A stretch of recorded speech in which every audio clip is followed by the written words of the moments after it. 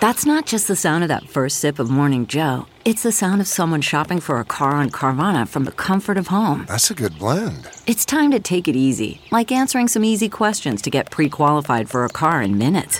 Talk about starting the morning right. Just like customizing your terms so your car fits your budget. Visit Carvana.com or download the app to experience car shopping the way it should be. Convenient, comfortable. Good morning, I'm Margie Ellisor at Fox 2 with your St. Louis news, driven by Bomarito Automotive Group. Police in Bismarck, Missouri shoot and kill a man during a domestic assault. It happened around 7 last night at a home on Cedar Street. Police say a woman was being assaulted there. When officers arrived, they say a man pointed a gun at an officer. That officer shot and killed the man. The officer suffered minor injuries. He was treated at a hospital and released. The Missouri Highway Patrol will handle the investigation.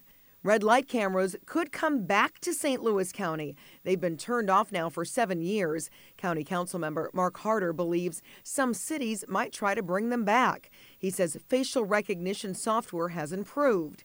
County residents could be asked to approve the cameras this November.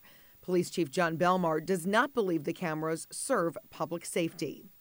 We'll be back with a look at your KPLR forecast after the break. From the Fox 2 Weather Department, today's highs will jump well into the 50s with winds gusting from 20 to 35 miles per hour. A few rain showers are possible by this evening, with showers and a few spot storms likely tonight. Tomorrow will be cloudy and mild with scattered showers and temperatures warming into the 60s.